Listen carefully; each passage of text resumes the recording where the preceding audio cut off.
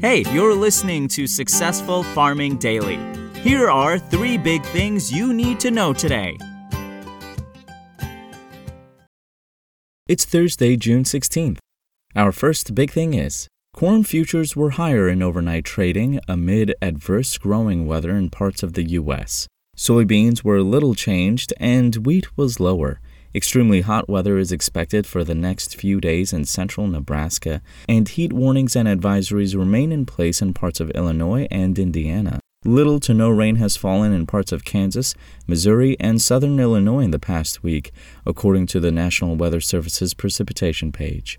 In Iowa, the southern half of the state has seen little precipitation in the past 7 days, NWS data show. The U.S. Drought Monitor shows that most Corn Belt states were faring fairly well last week, though 88% of Nebraska was seeing drought conditions. Just over 4% of the state was suffering from extreme drought, the second worst rating on the monitor's scale.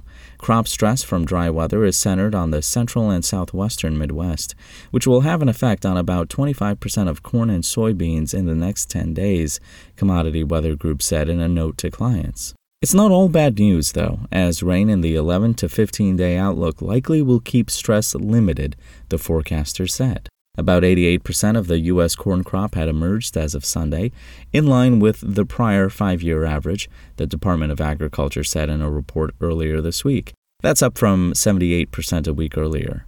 Some 72% of the crop was in good or excellent condition at the start of the week, down a percentage point from the previous week, the USDA said. 70% of soybeans have emerged from the ground versus the average of 74% for this time of year, but up from only 56% a week earlier. In the southern plains, dry weather is expected to prevail for the next few days, which will aid the winter wheat harvest, CWG said. 10% of the U.S. winter wheat crop was harvested as of Sunday, up from 5% a week earlier, but just behind the prior 5-year average of 12%, the USDA said. About 31% of the crop was in good or excellent condition, up from 30% a week earlier. Still, at this point last year, 48% of U.S. winter wheat had earned top ratings, according to the government. Corn futures for July delivery rose 2 3/4 cents to $7.76 3/4 a bushel overnight on the Chicago Board of Trade. July soybeans gained 1.5 cents to $16.95 1/4 a bushel. Wheat futures for September delivery fell 3 1/4 cents to $10.60 1/4 a bushel, while Kansas City futures lost 5 1/4 cents to $11.35 a bushel. Next up, ethanol production rebounded last week while inventories declined, according to the Energy Information Administration. Output in the 7 days that ended on June 10th rose to an average of 1.06 million barrels a day, the EIA said in a report. That's up from 1.039 million barrels a day on average the previous week. In the Midwest, by far the biggest producing region, production rose to an average of 999,000 barrels a day from 985,000 barrels a day the previous week, the agency said. Gulf Coast production surged to 26,000 barrels a day from 19,000 barrels a week earlier.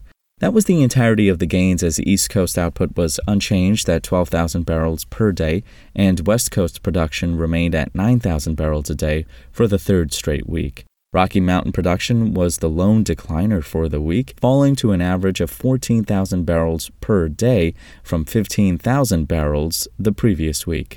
That marks the lowest level since May 13th, the government said. Ethanol stockpiles, meanwhile, dropped to 23.197 million barrels in the 7 days that ended on June 10th. That's down from 23.636 million barrels a week earlier, the EIA said in its report. And finally, hot weather continues in the Midwest today as an excessive heat watch has been issued for central Nebraska, and more heat warnings are in place in southern Illinois and parts of Missouri, Indiana, and Kentucky, according to National Weather Service maps.